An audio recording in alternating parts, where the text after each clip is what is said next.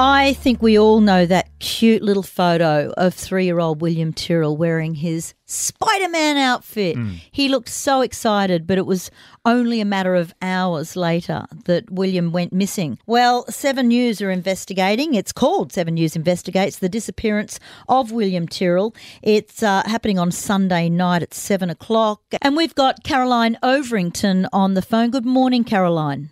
Good morning. How are you? Good, thanks, Caroline. It's been 7 years. Why is this all of a sudden back in the news? There is a sense that the proper investigation was not done at the time. And because it's quite a rural little town, very bushy, people assumed that he was lost.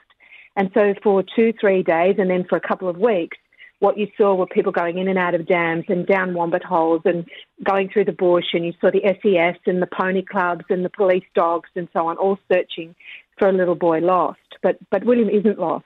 Something happened to William. And because of that early interaction on the site, a lot of the evidence was lost. So you didn't have, for example, police tape go up. No police cordon was established. People came and went from the scene, actually in their hundreds. And some of them were driving trucks, and some had caravans, and some had tarps over their cars. And all of the normal stuff you would expect to be done was not done.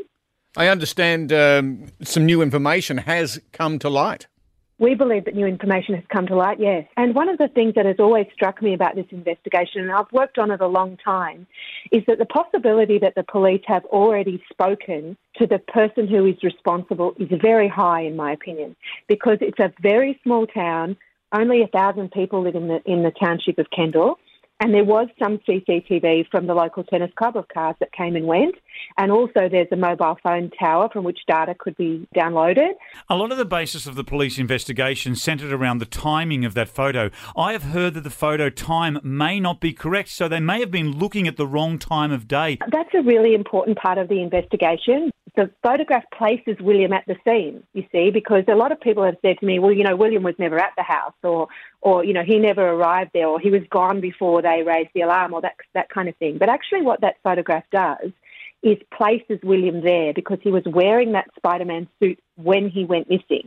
And the photograph was taken on the deck of his foster grandmother's house. One thing that always sort of interested people, Caroline, is the fact that the foster family didn't particularly want to be known to the public and didn't really speak. Why was that? There's a very strict law in New South Wales. I agree with you that one of the things that people always say about this case is, gee, it sounds a bit dodgy.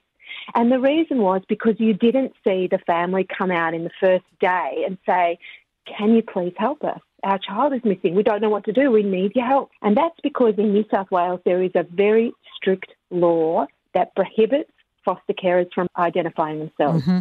You're not allowed to say, I'm a foster carer of this child. You're not allowed to do it because, partly, to protect the privacy of foster children because they're entitled to their privacy, and also because in this case William had a sister who was only 4 years old, and they didn't want the huge burden of being the centre of this massive case to fall on her for the rest of her life. 7 News investigates. It's the disappearance of William Tyrrell. It premieres Sunday, 19th of September at 7 p.m. on 7 and 7+. Caroline Overington, thank you so much for your time this morning. Thank you. It's